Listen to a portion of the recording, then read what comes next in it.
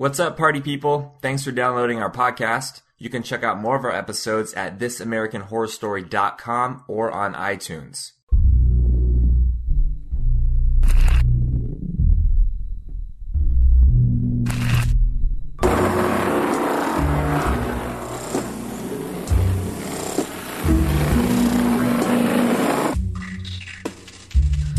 Hello, and welcome to This American Horror Story Podcast, the Christmas episode. Well, the American Horror Story episode, at least, was Christmas-related. This is a podcast about the FX hit show American Horror Story. I am your host, Tyler Moss, here with... Chris Husted, co-host. What's up, everyone? Happy holidays. Happy holidays, and boy, did we have an episode tonight. Very excited to get to talking about this one. But before we dive into it, once again, would just like to thank everybody for the comments that keep coming in on the email via email. That's thisamericanhorrorstory@gmail.com if you have any questions or comments. And as always, we appreciate your reviews and ratings on iTunes. So just jump on there and let us know what you think. That's very much appreciated. Chris, what are you drinking tonight in honor of this Christmas episode? I am finally back to bourbon on the rocks, and tonight I am drinking Knob Creek. Classy. That What about sounds fantastic. I am drinking bourbon and cider, and I think we should raise a toast to what was it exactly? I think today is the anniversary of when Prohibition was the anniversary of when Prohibition was abolished. I'm pretty sure. So I think we should be drinking to that. That's right. So Absolutely. Cheers to that. So cheers to that, ladies and gentlemen. And let us begin. Okay, and before we really dive into the nitty-gritty, initial thoughts. What the hell did you think about this episode? Well, we definitely had quite the battle between secularism and religion in this as a theme, I think. Clearly, we had Santa versus God. Yeah, which is kind of too bad. They had Santa be the devil's tool, which was interesting. Which is like, are you reading my mother's diary? Sorry, Mom. I know you listen to this. I thought it was incredibly entertaining, and I thought Ian McShane was amazing. Brilliant. Yeah, I thought he was terrifying, and that's where I want to start, is with the beginning. When we see this scene, it takes place in 1962. We start off with the Salvation Army Santa ringing the bell, and Ian McShane pops him in the chest. Boom. Then we go on to see what I think was one of the creepiest scenes we've seen thus far in this season, in which he is in the family's house with a Santa suit on, with the blood on the front, and the little girl comes down as he's playing with the train set. Total play off of the Grinch right here. Total play off the Grinch, right? Total Grinch illusion we've got going on. He's got his bloody Santa suit on. He is interacting with the little girl who's come down and says, "What are you doing here, Santa? It's, way before Christmas." And I thought he was just chilling, really, in this entire scene. And the way he talks to the little girl about, basically talks her into taking him up to wake up the parents. And the scene in which they wake up the parents, where you're, in the perspective of the parents looking over and he's on the other side of the bed. Scary, man. Creepy shit. But first of all, what happened to the little girl when he takes the parents downstairs and ties them up? We don't really... I guess we don't really know. They probably don't want to address that, but I'm assuming he probably killed her as well. That's what it sounded like. It sounded like he killed a lot of people that evening. But he ties them up in Christmas lights, and he says that he came there because of their gaudy decorations. So what did you think he was trying to say there? It was because they celebrated Christmas so strongly that he felt a need to... That's why he chose their house? Yeah, I think maybe it's a little bit of that, but also his weird psychosis of him being fixated with Christmas, as we learn later on, that when Eunice brings him down the costume, and he's like, "You know what day it is. You know what this means. You know who I am." So he's got some weird fixation with Christmas to begin with. So it might be some delusion of his own that also feeds into that. On top of being some setting the scene for the fight between this happy Christian God-fearing group and the secular Santa. Exactly. And what do you this think? I think that that's pretty apt, and I think that he's definitely they use Santa in this episode as like the incarnation or like an arm of the devil, basically. And you're right, as an opposition to God, which we're still really not sure if there is a God or what. I mean, I guess the Angel of Death was a little bit interesting last episode. She disappeared though. I wanted her to show back up. Where's she? Yeah, but she's gone, so we'll have to see if we even see her again. But probably no one wanted to kill themselves this episode, so she pieced out. She had better people to go hover over. Although you think she might have been there in that living room when he bludgeons the the guy in the head with the or with the the thing on the mantle and everything. But it is the holidays. There are people that are very depressed. So, and just one last thing about this yeah, no kidding. And he is the embodiment of all that is depressed at the holidays. One last point I want to make about this opening scene. The Christmas music in the background. This is the first time we get it. Is really when he's got it playing in there when he's killing him, and the Christmas music is all throughout. What were your thoughts about the way the music was used in this episode? I loved it. I thought it was brilliant. They take a lot of the Christmas staples and they set them to scenes that maybe some of them made sense and some of them were a little disturbing. For sure. Coming to mind immediately to me is Carol of the Bells at the whole end of the episode, where it's just so eerie and disturbing but it worked. It worked really well. And then also the sequence in the middle where they play, I believe it's the girl group from the 60s doing, oh shoot, I didn't write it down. Rockin' on the Christmas Tree? Phil Spector. No, it wasn't Rockin' on the Christmas Tree, but it was a Phil Spector group, and I can't think of their name right now. It's like the Ronettes, I believe, maybe singing Christmas, the snow's coming down. Oh yeah. When Kit's back with Alma. But anyway, yes, that's right. I thought they did a brilliant job with the holiday music. Yeah, a total juxtaposition. I think you're right. They were definitely like trying to prove a point by putting like these happy songs posed against these really grim moments, like when he's got the family tied up and everything like that. Very eerie, very effective. I thought that was a cool use of music. Anyway, so that's that opening scene. I thought it was pretty intense. And we kind of go from there back to, the modern day, where we're at the Briarcliff Christmas party, and Eunice is bringing back Christmas because Jude has apparently banned it. We don't know why yet, but we figure it out pretty soon. But she has this moment where they don't have any Christmas ornaments for the tree, so she starts taking items from the patients and putting them on the tree. She's cutting like bows off his hairs. The dentures was one that you really think. I mean, was this her way of demeaning the patients? I mean, what was, or is it just nuts? I just see this as a testament to Jude being this like teenage demon. She just comes across as this very immature demon. Eunice. Eunice. I'm sorry, Eunice. Yes, Eunice. Yeah, that's what I meant. Exactly, and that's interesting. That's a really good point. It's like she's a demon, but it's like you're right. We've kind of come to learn it's like she's a childish demon almost. Like the way she the way she dances and kind of has her uncontrolled emotions, and she takes advantage of people. It's like she's a child or like a teenage demon. That's a really great way to put it. I think we're gonna have to use that for as long as she's in there. Well, you're welcome. Yes, I thought that's a pretty apt description.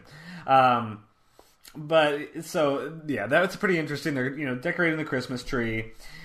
We see a scene where Frank is expressing remorse for having just shot Grace in the last episode. Oh, Frank. As I said last episode on our podcast, he quickly became my favorite. Like, he's such a good guy. You were just starting to like Frank. Yeah. It was a bummer. So he's like the T-Dog of American Horror Story. Oh, yeah, absolutely. What a bummer. We only know his first name. He's hardly there at all. We just get to liking him, and bam, he's dead. Yeah. It would have been more appropriate, I guess. It would have been a more appropriate comparison if Rasper had eaten his face off, but close enough. So Frank's expressing remorse, and Arden talks him out of calling the police, basically. But we have this meeting between Jude and Eunice. This showdown, well, a little bit of a showdown. Eunice is putting her music on. This is one of the number of scenes where we kind of see her like absorbing the Christmas music, and that just goes to kind of further show, I was thinking, how this Christmas movie doesn't have to do with Jesus as like representation of the devil, because it's like she's really indulging in this stuff and like just sits and her eyes glow as she listens to it. You know what I mean? She's a little kid, yeah. But Jude is back. She's in her nun robes again, and she's got a blade at Eunice's throat. What did you think about that scene? Jude is a badass, is what I was thinking. Jude is back. She's back with a vengeance. Oh yeah, and that she was using the same razor blade that Eunice had left for her to kill herself with. Ice Clarity. Good point. Very, very good deduction.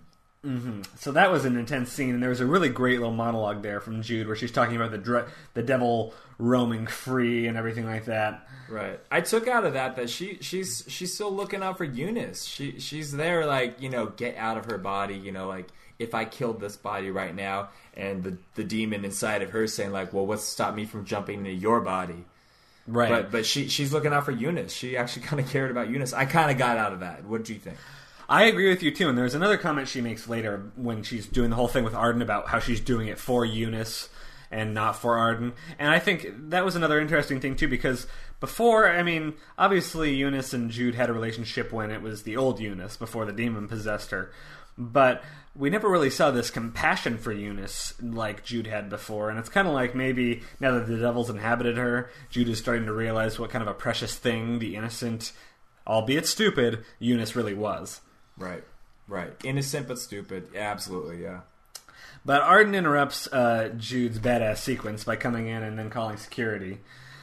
And so, Arden gives Eunice the Razorback. And this is when we jump into a scene in which Eunice is facing Santa. Now, this is supposed to be, years after he's committed these murders. It's Ian McShane in... Oh, well, first of all, we talked about the openings, but we didn't talk about for a minute who Ian McShane is. Ian McShane has been an actor... He's been in shit since the early 60s. He's been in so much stuff, I don't even know where to begin. But if you've seen any movie in the past, I don't know, what do you think, 50 years, he might have been in it. In at least something you've seen. Anything from... Apparently, I think I saw, like, this... I actually feel bad about saying this. I want to say this correctly. He was in Deadwood to Agent Cody Banks. Like, so he's like done kid movies to HBO Miami Vice, Magnum PI. He played long-standing characters in both of those. American Horror Story. I saw him in a BBC miniseries about the book The Pillars of the Earth, which is really good. He's been in the most... He's like... I think he was a character in the most recent Kung Fu Panda. He's been in a ton of stuff. But let's just talk for a minute. I thought he was brilliant in this episode. What did you think about his acting? He was great. He was absolutely great. He was eerie, scary, disturbing. He hit all the right notes with... I was very scared of him as a character. Like, he is someone you do not mess with. I thought he was one of the most authentically terrifying characters we've seen so far this season, mainly because it was just... I would say Thredson is... Like, Bloody Face is pretty horrifying. He's probably the top, but I think that this guy is also terrifying just because it's so evident how insane he is. Right.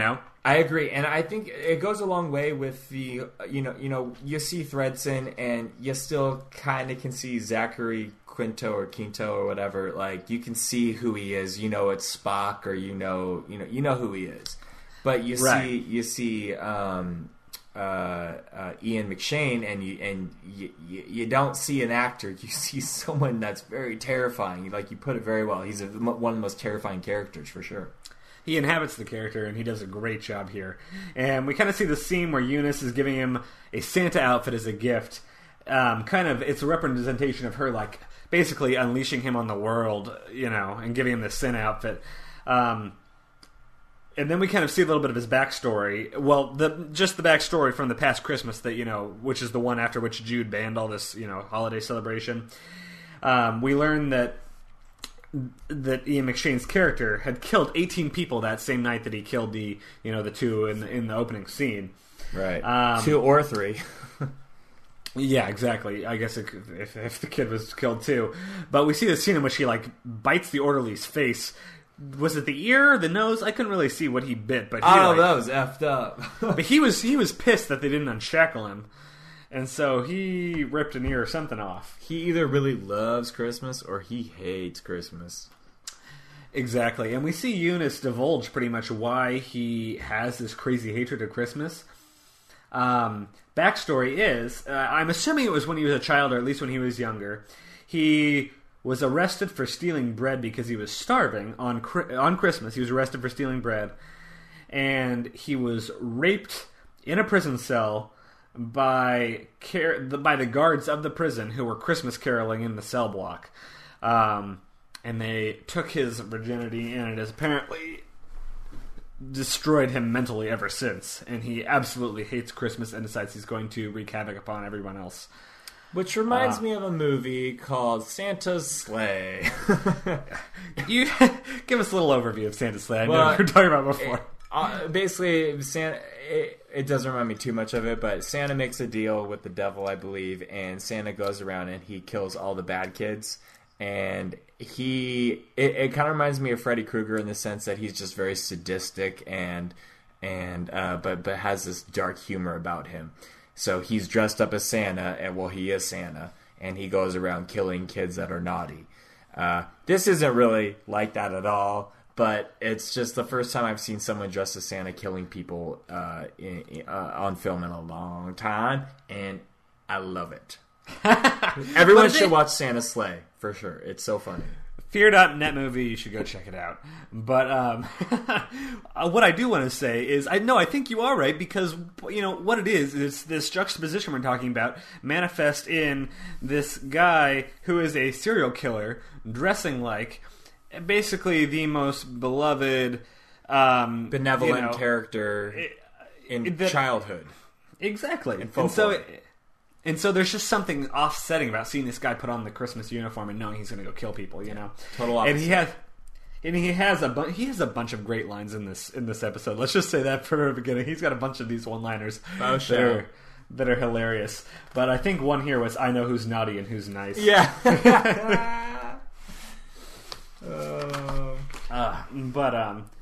Anyway. Then we've got a good scene here between Eunice and our buddy Arden. Interesting. Eunice talks about how she used to get tangerines and socks was all she got for Christmas when she was regular Eunice, and she asks Arden what if he had Christmas in his Nazi household, which was kind of funny. And Eunice is so much cooler now and funnier. Lily Ray is killing it. Oh yeah, and you could see Arden barb like a little bit at that comment, bristle a little bit, but he didn't want to do anything. But he brings her a gift. You want to talk about what the gift was and what the significance of it was? I remember it was earrings, and they were rubies, and she was tripping over them. Do you remember the story behind the earrings? It was one of the camp people that he took them from, right? And she like dug through feces or bodies or something to get it. She'd swallowed all the jewels to hide them from the Nazis, but then she was having stomach issues, and so Arden found her in the latrine where she was rooting through her shit to find her rubies, basically. And so she ended up dying because she clogged up her system with the jewelry, and so he cut it all out of her system. And so they're Holocaust jewels, which is, pretty horrible to begin with, but they were sifted out of her shit and her intestines and everything like that.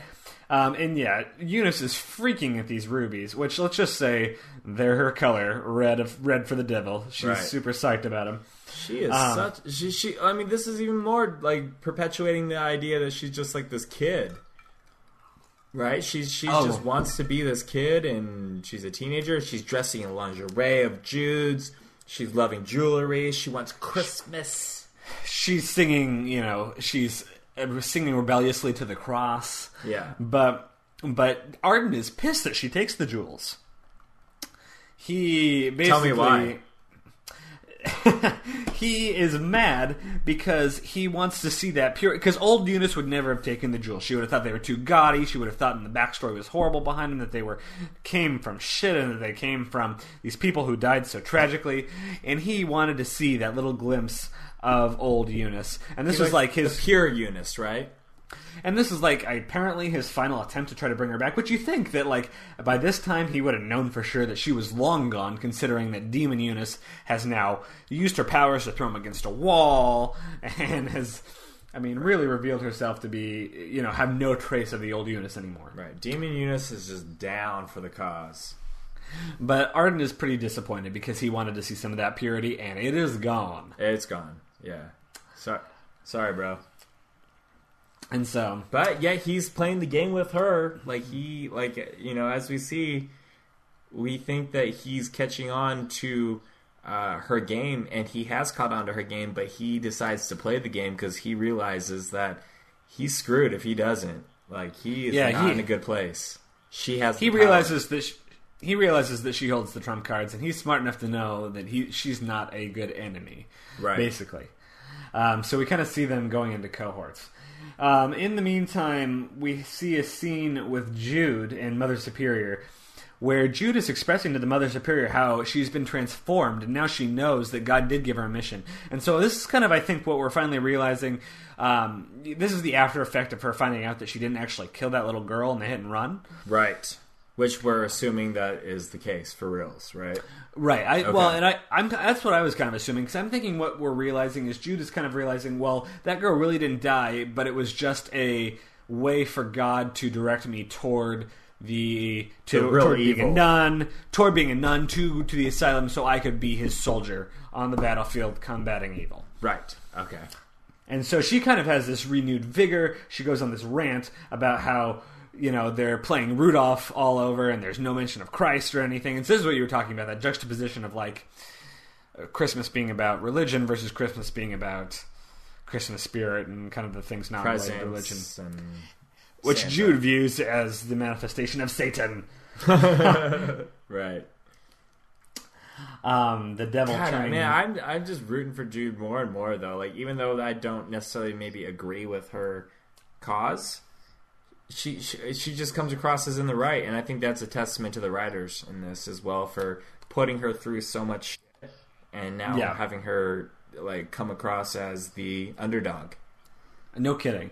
I think that Jude is becoming she's becoming empowered again, which we kind of saw her hit rock bottom a little bit, so now she's rebounding. Although, I mean, obviously she had a pretty tear. I think we're going to see her hit rock bottom again. It seems like in the preview, but still, I mean, we see her on the rebound, and we see this renewed vigor, which is kind of what we've been hoping for from her. But she has an interesting visitor. She sees Arden has come to visit, and finally wants to strike a deal with her. He confesses to being afraid of Eunice. Basically, he implies that he's afraid of her, and he wants to team up with Jude to combat Eunice. Did you believe him when he came here? Did you think he was being authentic? I call me gullible, but I actually was kind of like, oh man, all right, they're gonna put them together. The enemies coming together. It's such a good ploy for a storyline that I thought it might happen, and I thought it was for real.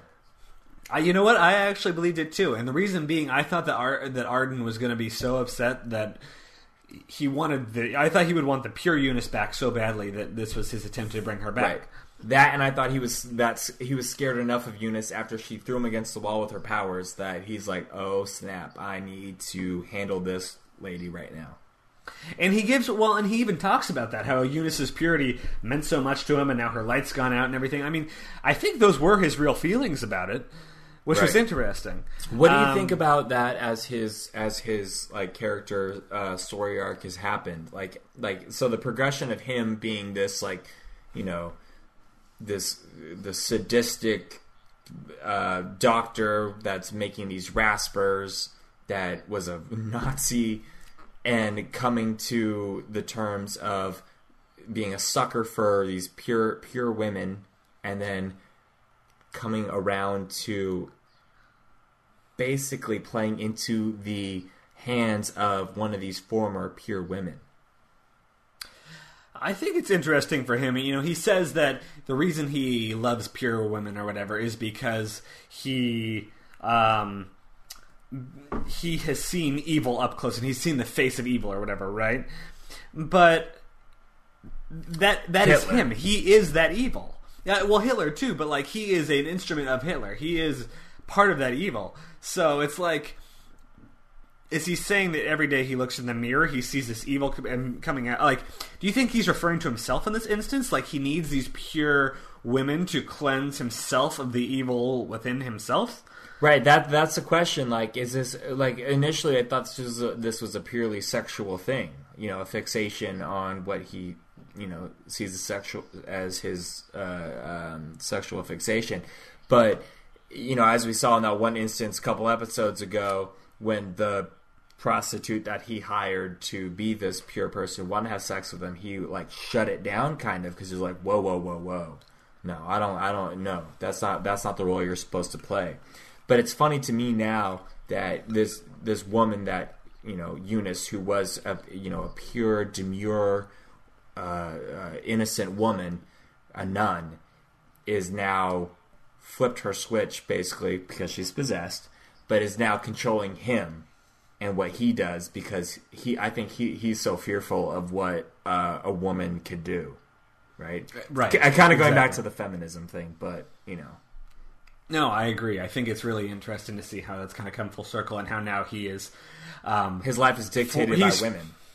He's forced to submit to women. And it's very ironic considering the situation. Exactly. I mean, and both choices, even if he is going with either one, it's either he's on Eunice's side or he's on Jude's side, but either way, he's their instrument, Exactly. Exactly. He's playing the woman's game now, which is pretty funny and ironic and amazing. Also, no kidding. Regardless of how evil or good they are, like that's speaking to also probably what Murphy and Falchuk are probably trying to convey in this series. It's a very women-driven series for sure, I think. Oh, for sure. I think that's obviously a recurring issue. We've talked about that before, just with Jude obviously trying to be, and Lana too, both of them trying to be strong women in a world that kind of strong women, different ends of the spectrum, though. Exactly. Anyway. So they kind of concoct this plan where Arden is going to sneak Jude into the building, and they're going to bring Eunice into the office where we don't even know what Jude. We don't know what the plan is, but we just know. But she perform an exorcism or do something that's going to help, and so they're kind of like Jude is kind of surprised. Though I never thought that the two of us would be working together, all that kind of stuff. I know. I was so excited for them. So obviously that's the kind of one of our climaxes there. But in the meantime, we have, Kit is passed out in a bed next to Lana. Lana's still recovering from obviously all the shit she went through last episode. She's, vomiting and everything. Kit, meanwhile, is on like this IV drip of some drug that's kind of keeping him all whacked out, and he's dreaming. And I mean, you talked a little bit about the dream, so describe the dream a little bit. Right. So the song is the Ronettes are singing "Christmas," which is Phil Spector. Those girls groups in the '60s are like, that is my jam. Those are my tunes. I love that genre. And they're listening to Christmas, and then Alma comes in, and she's pregnant, and they're just bantering with each other. And he's dancing. He's playing like, oh, it's a boy. And she's like, what if it's a girl? And he's like, well, then I'll love her too. And she'll play baseball, or they're having a great fun relationship with each other. And then I think he goes in and kisses her, and then he comes out and it's Grace. Is that right? That was right? It was Grace. I think that what happened is he kisses her, he goes down, and he's talking to the baby, and then it's Alma's voice, and then it's a different voice. He looks up, and it's Grace that's now pregnant. There it is. And he is more excited to me, I think. I was kind of surprised about this. He's like, oh my God, Grace! And he makes out with her. I was like, I agree. Are you for real? I agree. He was more excited to see Grace than he was to see his own wife alive. Homie, that was your wife before, and now you're stoked about this one girl that you banged in the kitchen at an asylum. For real? I thought that was very interesting too, and I'm wondering, I don't know what the symbolism was supposed to be. If we're just supposed to see that he has these dual feelings, or if obviously we've seen Alma pregnant on the alien spaceship, and so that's an interesting, parallel. You don't know if maybe these dreams are being implanted by the aliens somehow, or is Grace then going to be pregnant too? What the issue is with the pregnancy? But we know that there is going to be some sort of baby. It seems absolutely there's something that's going to show up at some point. But yeah, it was very strange, and it was very interesting that it would turn into Grace, and that he would be that thrilled to see Grace.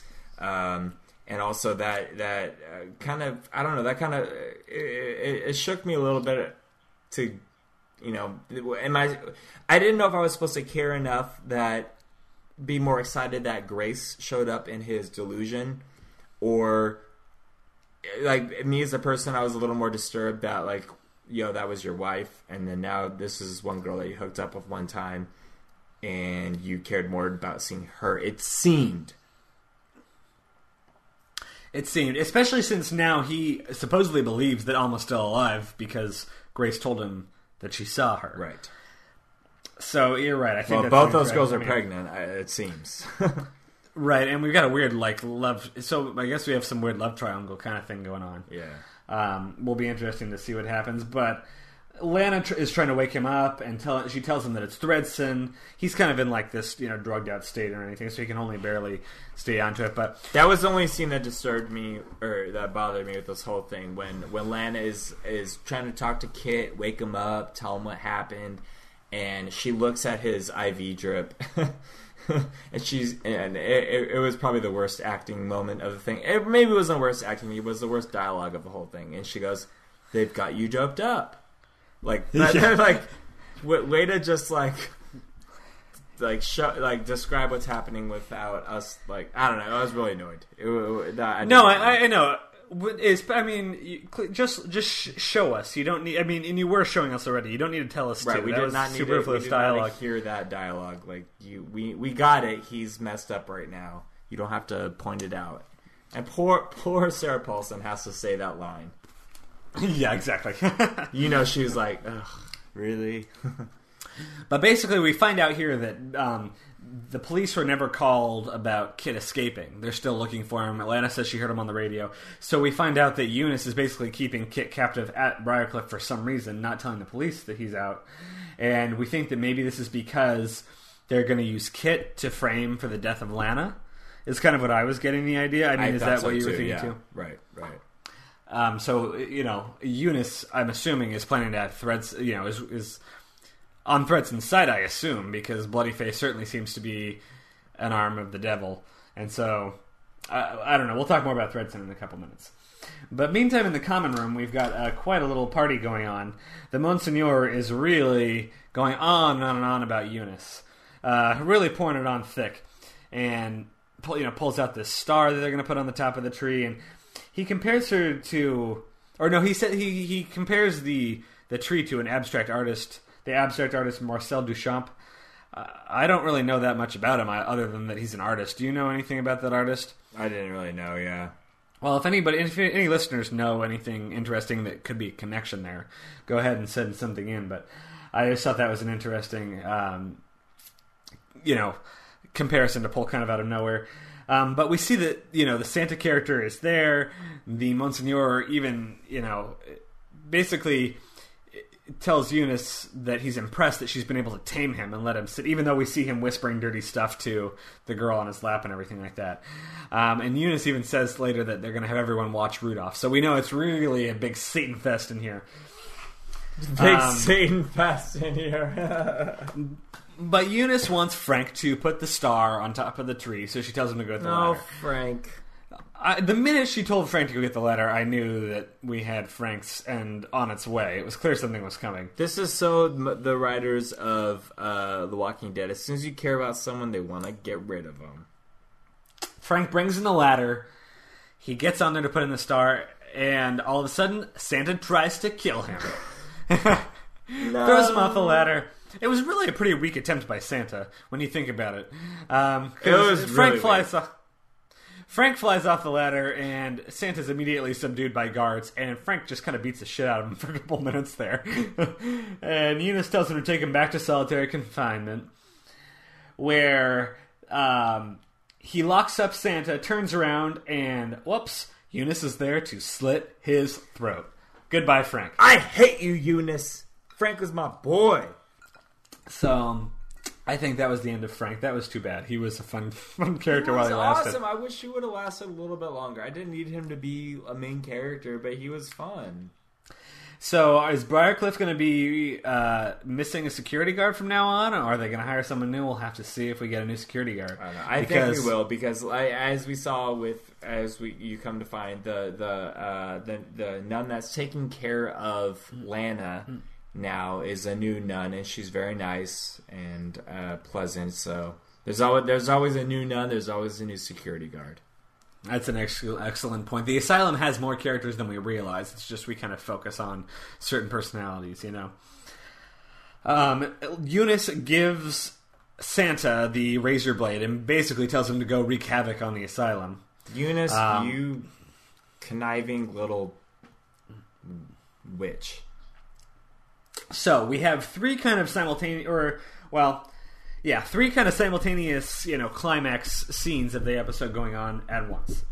And we're going to walk through them one at a time. Let's first talk about Lana has found a phone. She's getting ready to dial the police when who is in the room with her but Dr. Thredson.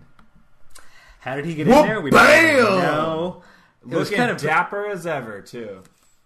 Except for the little kind of funky scar he had on the side of his face. But he goes in and explains how he's spent the however long killing Bloodyface by basically removing all evidence of him from his house. Although he still has a creepy-ass basement that is clearly installed for some weird reason. So that's not something you can just get rid of. Yeah, bro, if you're killing Bloodyface and cleaning up, that look, we saw that. That's not like a 2-day feat. That's a month. No kidding. And he has this strangle rope. He's going to kill her, but he says a couple interesting things. He has a strangle rope. That's the technical term, I believe. Yeah. There's a couple points I want to make here because he says some interesting things. First things first, he says something to Lana about, you made me give you your intimacy and that's where we went wrong. Why do you think, is he just crazy? What does he think that Lana made him give her? Yeah, I think that was the acknowledgement to the rape that he messed up and he has to deal with the repercussions of that, which means he tarnished her and he's trying to blame her for that. In reality, it was him that did that. Right, he defiled his mother and he can no longer think of her as the mother figure, so now he has to get rid of her. Right. He also says something interesting about maybe it was good that Bloodyface was killed to be born again like a phoenix from the flames, and then he's going to build his new mask out of Lana's skin. Yeah, that shit, I was like, whoa, bro, whoa, gross. Don't do Phoenix. Don't play the Phoenix card. That was some weird-ass symbolism going on there. Yeah, that's some Harry Potter shit. And I don't really understand what symbolism really even is there, because it's not like anything has changed within him. And so if we're supposed to think that there was some transformative moment in Threads in the life of Bloodyface, I don't think that's the case. But it could be seen as foreshadowing, because obviously we have a future Bloodyface, and so we could see Dylan McDermott as the Phoenix, coming back to inhabit. Well, that was my thing. The future. Like, so, are you gonna kill people better now? Like, I don't understand. I don't know. Apparently, he had to destroy his old mask. Interesting that the new mask looks exactly like the old mask, as we know it's going to. Your Phoenix is pretty. Those ashes were pretty not cool. pretty disgusting. But I kind of saw this coming. He opens the door and Kit KOs him with a bedpan. Wha-bam! I'm all on board Team Lana Kit right now. Like, I think what it took to get me to like Kit was Lana teaming up with him. I really think that. Because Kit's gone through his storyline and he's had some ups and downs, but I've never really cared too much about that. Lana, I've clearly cared about. I've been with her somewhat from the beginning, but her storyline I've been much more invested in. And the fact that she gets together with Kit as friends to team up and do this, I'm now 100% on board with Kit. And we talked about this last episode, how we were kind of lacking that emotional attachment to him.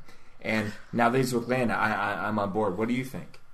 I was going to ask you that same question if you thought that we achieved that, because we did talk last time about how something had to happen in the plot with the whole Kit thing for it to get moving someplace, because it was kind of stalled for too long. We wanted to like him, but we were lacking that reason to love him.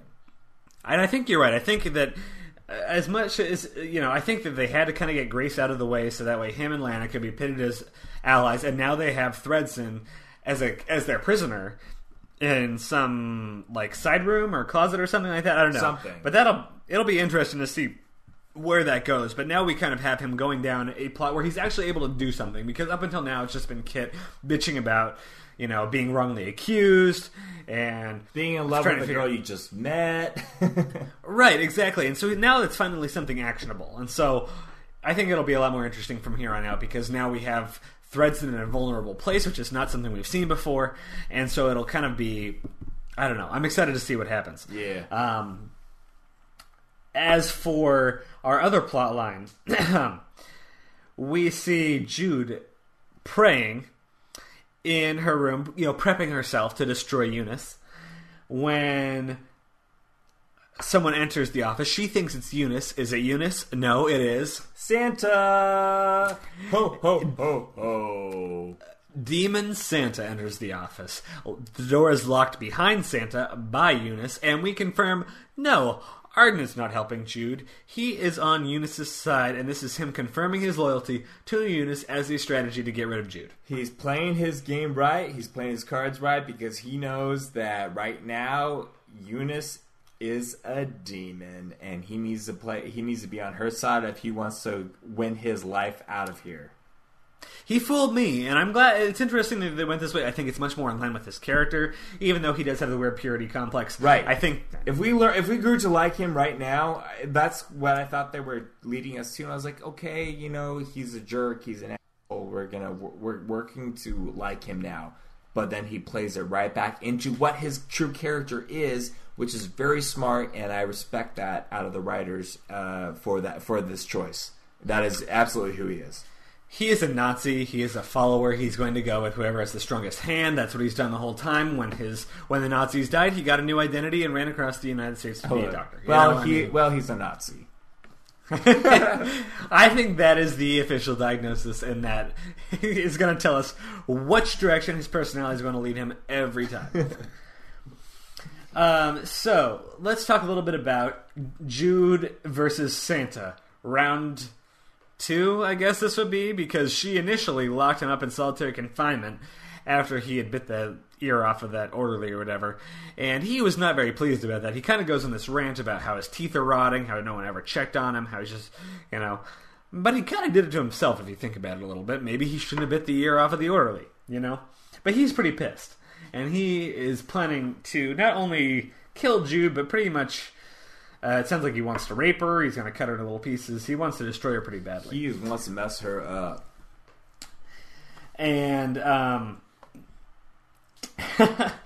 meanwhile, Eunice and Arden talking outside the office. I thought this was a funny line that Eunice says something to him about. Is this defile? Or she says something about how is this like... is this unsavory to your ears or something like that? And he's like, no, I just find it tedious. I've got better stuff to go do. Snap. Very tedious, and this is just a random line. But one thing that was always, do you know the whole theory of the banality of evil when it comes to the Nazis? Talk to me. Basically, the idea that Nazi bureaucracy, the reason that it was so horrifying is because it was so bureaucratic. It was like they weren't dealing with human life. It was like the way their death was such a streamlined process, and they were looking at people as just different, they had the gas chamber, and after the gas chamber you go to the crematorium, and after this, A to B, and it was just all a very process. So this term was coined called the banality of evil, that was basically like evil in this sense was not something horrifying, but it was just something that was boring and bureaucratic, and that's what made it so terrifying, is that they were able to take some, do these evil deeds and make them, put them in, trap him in such a normal process. And that's kind of what I feel like he's channeling here with his tedious comment, just basically saying, evil... I think I don't know if he's making a comment that evil in this case is too much work and he likes it better when it's streamlined, or I don't know. I thought it was a reference somehow, though, to kind of this whole banality of evil concept when it comes to the Nazis. Right. Interesting theory. Read up on that. Really good articles from Hannah Arendt in the New Yorker in whatever that was during the Nazi trials. That is the inner journalist in me coming out a little bit. Got to go read that stuff. Good magazine writing. Yeah, bring it up for sure. Anyway. I do want to acknowledge, though, in this moment, we have what I was seeing as our two heroines, or two heroes, to be honest, in this so far in this series, being Lana and now Jude, the surprising hero. Both of them cornered by their nemesis, in a way. With Jude as being cornered by, not necessarily by the demon, aka Eunice in this situation, but locking that Santa in there, and also with Lana turning up in the same room when she's trying to make that phone call with Redson, aka Bloodyface. So both of our two women heroes here are facing their demons. And both triumphant, interestingly enough. Although we see Lana being saved by Kit, the man, right, whereas Jude saves herself. Yeah, Jude's was a little convenient for me. I was a little annoyed with how she got out of that. I agree. So after we have this whole thing where, Santa finds the canes in the closet, and he's going to talk about how he's going to soften her up, and he's going to basically torture her before he kills her and everything like that. Another great line in here was he said, "There's no God, but there is a Santa." Yeah, I wrote that down too. That was hella funny. But I thought it was like the way they kind of had this montage where you see Jude finding that letter opener on the desk and everything. It just happened way too fast. It was a little bit too convenient for me too. Yeah. So he gets her on the bed. I'm assuming he's about to rape her when she stabs him in the neck. And it was kind of a similar moment to when Eunice stabbed the Mexican in the neck with the scissors. You see the blood spurt and everything. Yeah. And she is able to kill Santa. Not that she's in a much better situation than she was before, because she's still locked in the office with a dead body. Right. But at least she's gotten herself away from immediate death. Yeah. After she went to Mother Superior and tried to find a way out. A lot of help that did her. Yeah, which the entire time, not too many people are going to get this one, but you probably will. But I was thinking, how hilarious would it be if she started singing, "Climb every mountain, forward every sea." That is the Sound of Music. Sound of Music. Yeah, we have a real triumphant moment there. Yeah. This this season needs some more Sound of Music illusions. I hope the writers are listening, because that's what we'd like to see in a second. However, there's way too much devil in this for Fräulein Maria, so. But we do have our Nazis. We have our nuns, and we have our Nazis. And it'll be Sister Eunice, as we'll talk about in a few minutes with the next episode preview. Looks like she's in a pretty bad situation coming up. Sister Jude, not Eunice. Yeah. But I am excited to see where this takes us. But kind of the ending moment I want to say here. We see Arden with the body of Grace. It looks like he's going to... I think... My guess was he was going to go feed Grace to the Raspers. That's what I thought. Yeah, absolutely. So he's kind of walking that, mining cart down one of those hidden tunnels when he has this ringing in his head. And boom, basically the aliens come. They take Grace's body. Hell yeah. Arden seems kind of dazed. I don't really know what he thinks of it by now, but this is something that a couple of our listeners brought up in emails. I wanted to ask you this question. Do you think that Eunice is aware of the aliens? Damn. Good question. Good question, listeners. And someone made a good point that Eunice thought that Arden was responsible for Grace's hysterectomy, right? Right. Which would lead us to believe that she doesn't know, right? Right. And so it'll be, what is going to be the relationship between this devil and the alien forces that are not necessarily aware of each other yet? Are they going to be enemies? Man. Damn, way to make me scratch my brain, listeners. And Tyler. I think I'm really curious to see what the aliens' motives are going to be, kind of in the end here. Why they're impregnating all these women, and what their ultimate goal is. Or scooping out their uteruses. Why they seem to. I like your plural there. Why they seem to intervene at random times and stuff like that.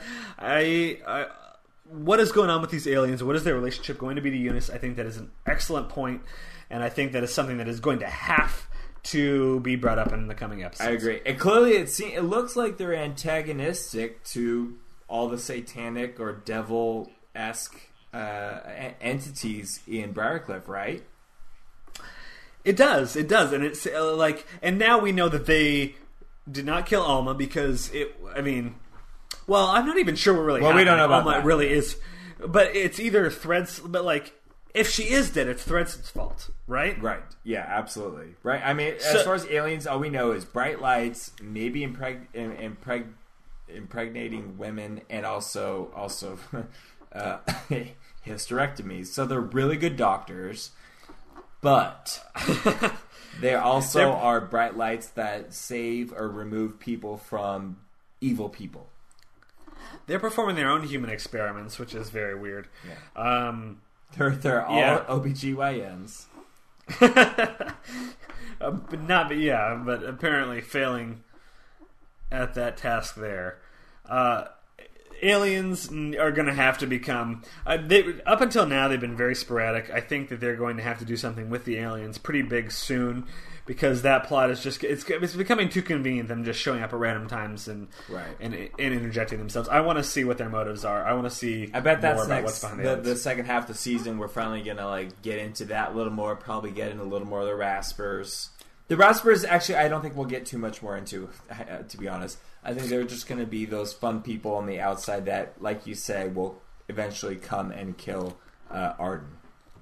And conveniently enter the hospital to basically get killed, or get Grace killed in the last episode. Yeah, they're just kind of convenient tools to wreak havoc. I think that's an excellent point. Yeah. So, all right. Before we kind of talk about what we expect from the next episode, overall, what do you think? I give 4. I think that this was awesome that they did a Christmas episode. I think that not only did they do a Christmas episode, that it was the Christmas aspect of it fit well with the story. They handled it well. It wasn't just themed. It was handled well. They handled it well, and Ian McShane was fucking terrifying. I thought he was awesome. Cheers. I am going to give it. Cheers. I'm going to give it 4.5. I think it was that. Whoa! Good. 4.5 over men from me. That is a pretty good score. That's a huge score from Tyler Moss, peeps. I liked this episode. I thought it was good. I liked it better than the past couple episodes. Yeah, I loved it. Good. I mean, because... And the reason being, I feel like, in the past couple episodes, we've seen characters, pushed into the asylum randomly. We saw that little girl who murdered people 2 episodes ago. We saw Miles last episode who cut his own hand off. We see these other characters come and go, and we really don't get a sense of who they are. And that's why I kind of didn't like both of those characters, is they both seemed like they were not around long enough for us to get invested in them, and they just seemed kind of inserted for, plot devices, exposition purposes. But this Santa character, he was in it. He was hardly in... He was in this episode for, 20 minutes of the total 45-minute episode. But the whole... We got all the backstory from him. We saw him be terrifying on multiple occasions. Right. I thought it was amazing how well that was. Very good point. This was one of the first peripheral characters that I was actually absolutely disturbed by. I thought he was a better peripheral character than the Anne Frank character. Whoa. What? You don't like... what I'm hearing is you hate Anne Frank. And you can put that on the record. I hate Anne Frank. Just kidding. Anyway, okay. Moving on. Okay. So, quick discussion about our expectations for next episode. From those flashes, what do you see in the future? So, Jude apparently does become a patient. Jude became a patient. We had listeners make this prediction. I just want to acknowledge that you guys called it. You did. Jude is becoming a prisoner in the asylum. It was inevitable. Cheers, peeps. That was very smart of you guys to call that from the beginning. I wasn't going to call that. I didn't even think it would happen, but it happens. We also see Dylan McDermott is in the upcoming episodes. I don't know if we're supposed to know that he is the new Bloody Face yet, although Dylan McDermott himself tweeted out on Twitter that he is the new Bloody Face, so we know he is. Right. And so it'll be interesting to see these modern-day discussions between him and the psychiatrist. And his Lorraine Bracco. What was Tony Soprano's... Shoot, what was her name in... his psychiatrist, what was her name? Lorraine Bracco's the actress, but... I know the actress's name. I don't remember her name from the show, but yeah. Shoot. Anyway. Yes. But we get him, and that woman was actually a Grey's Anatomy actress, and she played one of the lesbians on that show and one of the surgeons, and that's how I knew her. Oh, so we're going to have a little bit of an allusion to The Sopranos going on here. Yes. And I think that we're going to get some backstory from modern-day Bloody Face, which I am very much looking forward to seeing. I think that finally we'll get something out of this modern, present-day plotline. Right. I agree. So I think those are the two big things to look for. Of course, Eunice will continue to be crazy, will continue to battle Jude, but Jude is going to apparently be in a very vulnerable position going forward, so we'll have to see how she finds her way out of this, maybe with the help of Kit and Lana, which is going to be my guess. Melfi. That's the name of Lorraine Bracco's character as a psychiatrist in Tony Soprano. Sorry. Good call. So we'll see our Tony Soprano and Melfi scenes coming up with modern-day Bloody Face Dylan McDermott and the girl from Grey's Anatomy. Yep. Personally, I can't wait. I enjoyed the Christmas episode. That was a lot of fun. It was incredible. It actually blew my mind because it could have been a way worse, but they did an incredible job with it, and they handled it very tactfully. They did a good job. I agree with you. I just want to remind everybody that you can like us on Facebook at This American Horror Story Podcast. You can give us reviews and comments on iTunes. Please do. You can send us questions and comments to thisamericanhorrorstory@gmail.com. Always, you can visit us, our website at thisamericanhorrorstory.com. Where can people find more of what you're talking about this week, Chris? On my Twitter, you can find me at Chris Husted, Chris with a K. And I just want to put this before I ask you where you're on Twitter.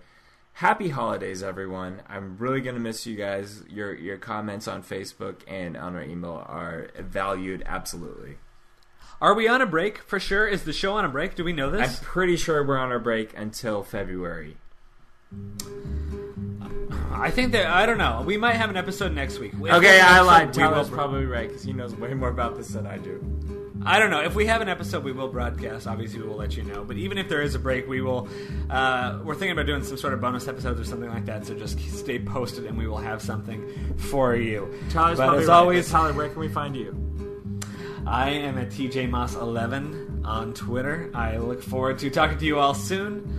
Have a great week and happy hauntings. Dominique et Nick s'en allait tout simplement, routier, pauvre et chantant.